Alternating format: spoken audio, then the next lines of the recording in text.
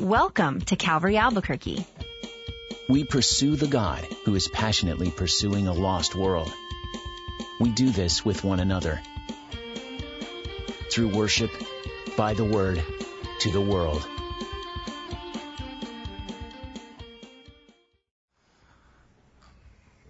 I brought with me a flashlight. It's a pretty little fun flashlight that I've had for some time. And there's a lot of things one can do with a flashlight. I could make like funny faces. I do this for my kids, grandkids. I can do that and entertain them. Or I could do this. It's pretty bright, isn't it? If I kept doing this, you'd be like so annoyed at me if I just did this all night. That wouldn't be productive. Or it shines pretty brightly. I could use this to direct a person in a dark room out of the dark room and into a place of safety and security. That's the theme that we have been working off of the last couple of weeks, this whole idea of darkness versus light. Darkness versus light. And it's appropriate, especially at Christmas time, because the Bible tells us when the angels came and announced to the shepherds the birth of the Savior, it says, the glory of the Lord shone round about them. Or when the Magi came seeking Jesus, they were following a star, this body-bearing and emitting light guiding them to where Jesus was born. If you were with us a couple Sundays ago, we remember that Simeon in the temple held up the baby Jesus. And he said, I can die a happy man now, Lord. My eyes have seen your salvation, a light to bring revelation to the Gentiles and the glory of your people, Israel. And then this last Sunday, just a couple days ago, we saw how Matthew in chapter 4, quoting the prophet Isaiah, says, those who sat in darkness have seen a great light. And those who dwell in the land of the shadow of death, upon them the light has dawned. So even in our studies the last few weeks, it's as if we have been sitting in the darkness throughout the night until finally we come to Christmas Eve and we celebrate the fact that the light has come. Jesus has come. Hope has come. And we celebrate that tonight. Speaking about the light is appropriate. That's why you find it in so many Christmas carols even. Silent night, holy night, all is calm, all is bright. O little town of Bethlehem, there's that phrase tucked in it that says, yet in thy dark street shineth the everlasting light. Another Christmas carol, angels from the realm of glory, yonder shines the infant light. Jesus is depicted as the bright light that shines through the darkness. As you came into the church tonight, you saw the courtyard lit up. There's lights in the trees. We have some of those luminarias. Las luminarias, or farolitos. Los farolitos, ¿verdad? Okay, he's okay. Well, you know, that's sort of like indigenous to New Mexico, but we didn't invent those things. They actually came from the 16th century in Spain, and the whole idea was we put them in front of homes, we put them in front of churches back then to show people that we really believe Jesus is the light of the world, and we're inviting the presence of God into our very homes and into our church services.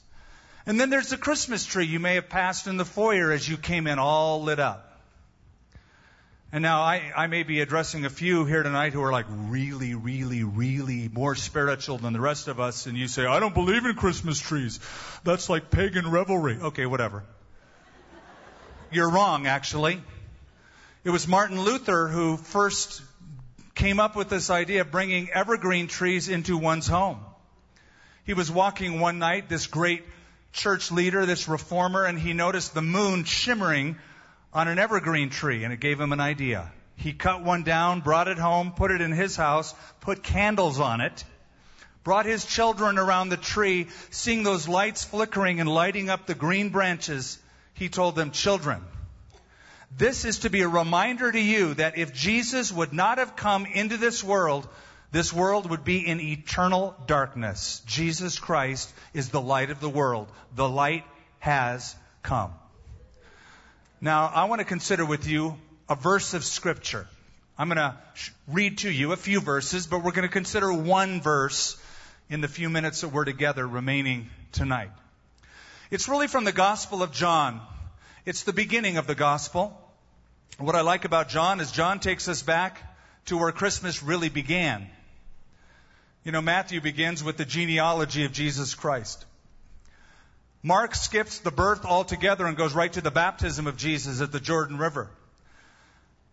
The gospel writer Luke takes us to the angelic apparitions before the priest Zacharias and then Joseph and Mary.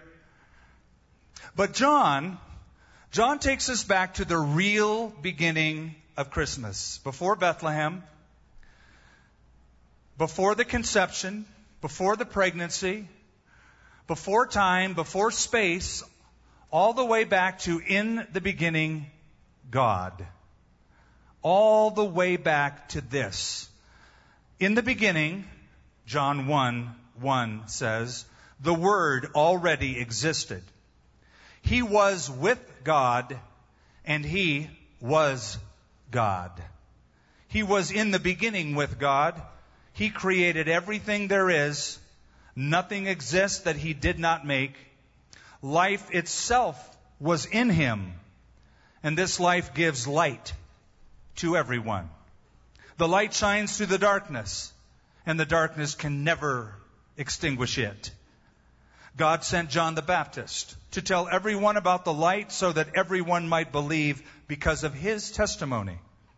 John himself was not the light. He was only a witness to the light. And here's the verse. The one who is the true light, who gives light to everyone, was going to come into the world. Sometimes at Christmas, we get a little short-sighted. We look at the seen and we forget the unseen. We see Joseph and Mary cuddling that little baby in their arms. All the wonder and amazement of having a baby. But when you realize who this baby was, the amazement and the wonder is increased 100-fold. This was the Word of God. This is the one that had life in Himself. This is the only person who ever existed before He was born. That's Jesus Christ. The light has come. One of the things I'm hoping and praying for us is that this year you would let Jesus get a little bigger than He has been to you. You might have issues, problems, medical problems, financial problems. They seem so large to you. And I'm not minimizing them. They may be enormous. But your God is bigger. Jesus Christ is bigger than any fear, any problem, any issue you're dealing with. In C.S. Lewis's book, The Chronicles of Narnia, toward the end, Lucy sees Aslan, you know, that big lion, if you remember the story, who represents Christ. Lucy sees Aslan again. And as she gazes up at Aslan the lion, Aslan says, "Welcome, child." And Lucy says, "Aslan, you're bigger." "That's because you're older, little one," said Aslan. "You mean it's not because you are?" asked Lucy. "I am not. But every year you grow, you will find me bigger." I think that's true. I think when we grow, spiritually we grow. The evidence of that growth is that Jesus Christ isn't just a little baby in a manger that we celebrate once a year. Yeah, pull out those Christmas songs. He's grown up. He grew up and He said things and He claimed things, and then He died on a cross, and then He rose from the dead, and He's alive right now, and He will come back. That's why we celebrate at Christmas. So that verse, once again, the one who is the true light, said John, who gives light to everyone, was going to come into the world. I just want to break that verse up for a few moments and consider three things. First of all, this light is reliable. He's reliable. John said this is the true light, which implies if there's a true light, there must be false lights, and there are.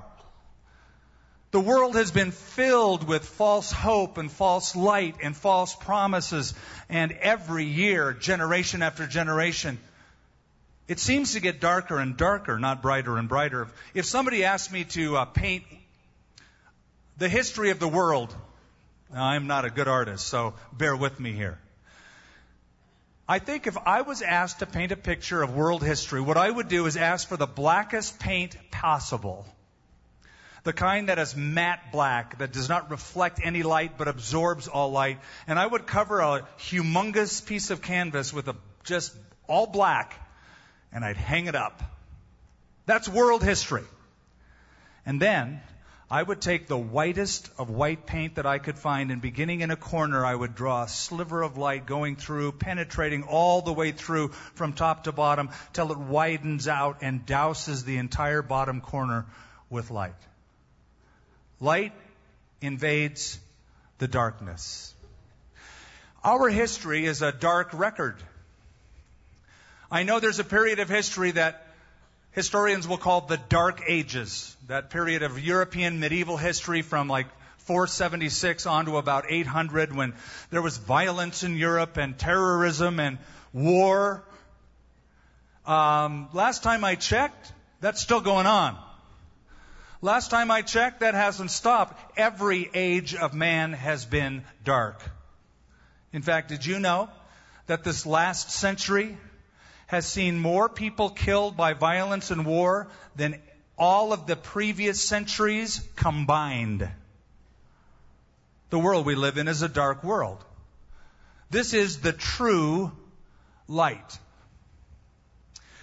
Back in the 1900s, especially in this country, there was a widespread optimism that life was getting better.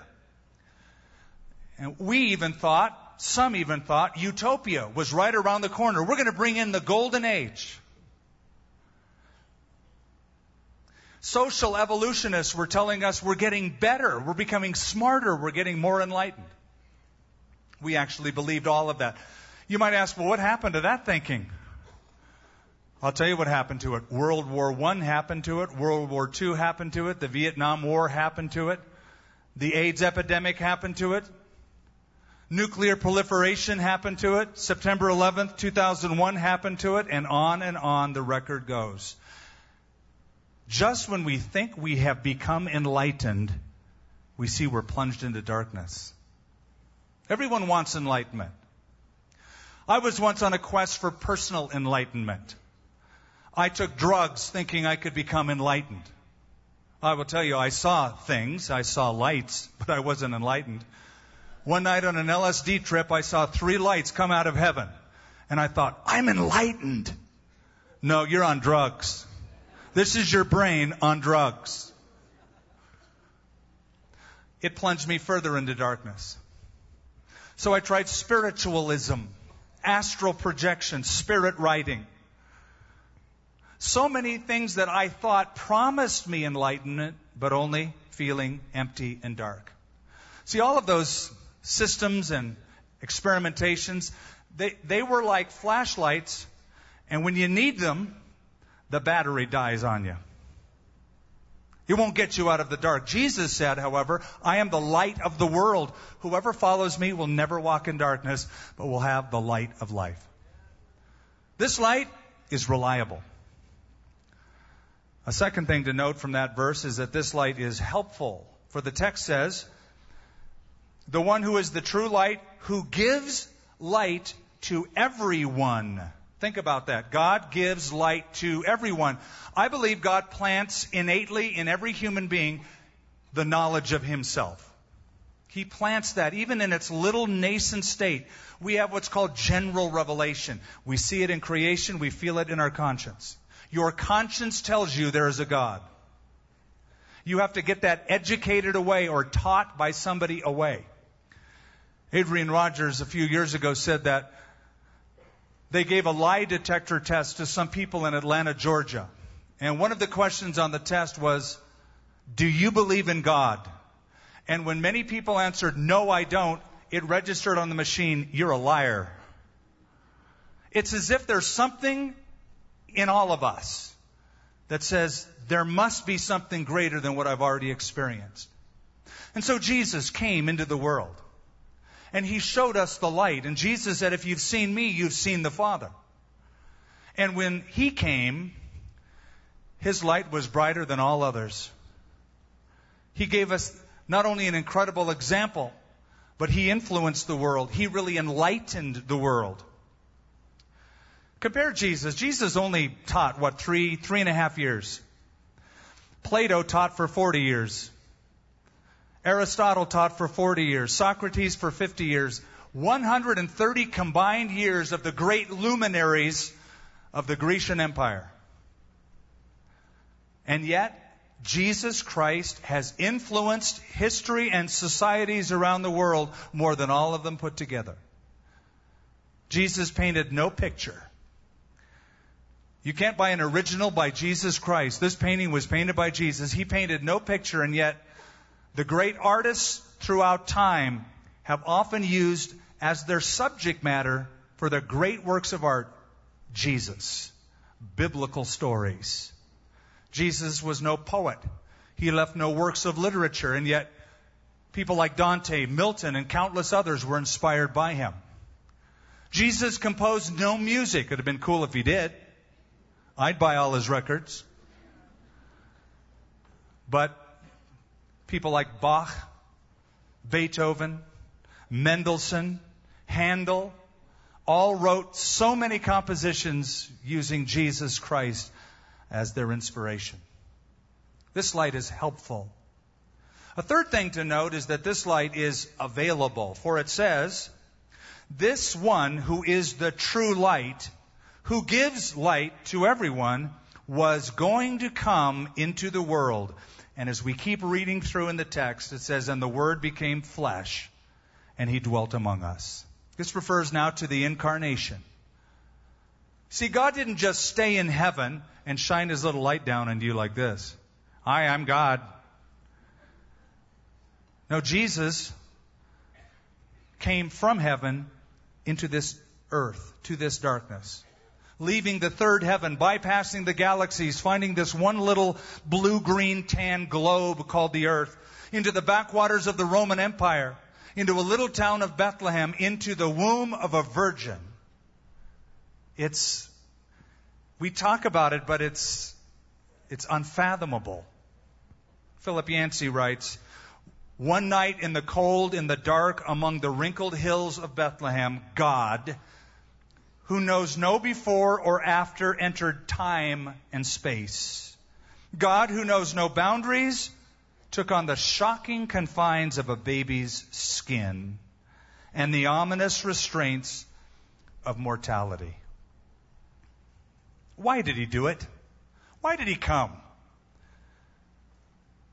Two reasons, several, but two reasons I want to touch on. To show how dark it really is here without Him. And number two, to lead us out of darkness. Mankind, before Jesus came, had a relative goodness. We always love to compare ourselves with ourselves. We often hold on to a certain form of self-righteousness. Well, I feel I'm better than that person is. We often do this. We do it constantly. But then Jesus came with His perfect life, doing what He did, saying what He said, and suddenly that light was so perfect and so brilliant and so bright that we look at ourselves and we go, ooh, not so much. He shows us all up. But He doesn't do that just to show us all up. He says, take my hand, I will lead you out of your darkness, and I will take you to my Father's house. There is light at the end of your tunnel. Jesus said, I am the light of the world. That implies the world is dark, and it also implies there's a way out of darkness. And the reason we get together every year and we sing what we sing and we celebrate and we have such joy is we really believe this. This is hope. We believe there's a future and a hope. One rabbi by the name of Rabbi Hugo Grin when he was a little boy, was in a Nazi concentration camp, Auschwitz. One of the worst of the worst. Around him was death, destruction. The Jews were being slaughtered by the Nazis systematically in the ovens, in the showers, and by exposure. But this rabbi, when he was a child, his family in Auschwitz, his father got them together one night to celebrate one of the days of the Festival of Lights in Judaism called Hanukkah. He got them all together, huddled in the barracks. And those who were Jews during that time in Auschwitz would hold on to relics of their religion, but they didn't want the Nazi guards to find out. So they did it secretly. On this night, Hugo Grin's father took a pat of butter, one last piece of food he had left, one little pad of butter, and he took a thread from his garment off to make a wick, put it into the butter to light it as a candle, to celebrate the Festival of Lights in their tradition. As he lit the match and he was lighting the thread into the pat of butter, little Hugo said, Father, no, don't do it. This is our last bit of food. How will we survive? His father said, Son, we can survive for a few days without any food, but we cannot survive 1 second without hope and faith. This is the fire of hope. Never let it go out, here or anywhere else. When we gather at Christmas time like this, we celebrate not just the birth of a baby, but the coming into the world of the pre-existing one, the eternal one who came from eternity past into this world, died, rose from the dead, conquering death, and will come again and is alive right now. His light will never go out. The light has come. If your faith and your hope is in Jesus Christ, the light will never go out. Life can get pretty gnarly. Some bad things can happen. They happen to all human beings eventually. We're all going to die. As one person said, we all die of our last disease, whatever that might be. Family members get sick and die. People get in accidents. Life happens like that. But we have hope. And it is real. Jesus penetrated our darkness and leads us out. The light has come. Jesus has come. Hope has come. Let's pray together before we close this service. Father, we do indeed celebrate. We have a reason to celebrate. Of all people on planet Earth, Christians should sing the loudest. You put a song in our hearts, and if there's not one in our hearts, I pray we would right now examine our hearts to see what's really inside, what our hope is in, what our trust is in, where our future really lies. Lord, bring us to that place, a place of enlightenment, of hope. Thank you for Jesus. Not one among many, but one who is singular and unique and stands out of all in history as the unique Son of God. Your word says that you loved the world so much that you sent from heaven your one and only Son, that whoever would lean on him, trust in him, would never perish, would not eternally die out, their wick would never flame out, but they would have everlasting eternal life. It's the life of Jesus that is the light of all men. I pray, Father, for those who are here tonight who don't really know you personally. Or they do, and their eyes have gotten on other things and they're weary and broken. I pray you'd lift them up. I pray you would encourage them, enlighten them. May their room become brighter than ever before.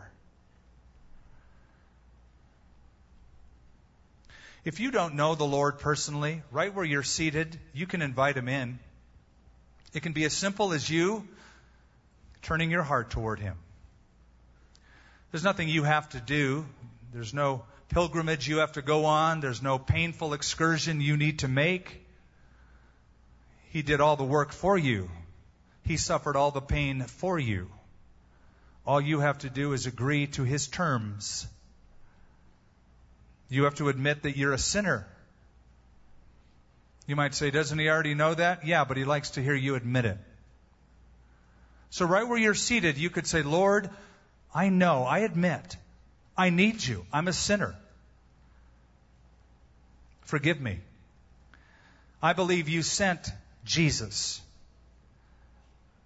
the light of the world, into this world. I believe He died on a cross and that He rose from the dead. And I choose tonight to put my trust in Him. I turn from my past. I turn from my sin. I turn in my brokenness to You. Receive me as Your child. In Jesus' name I ask. Amen.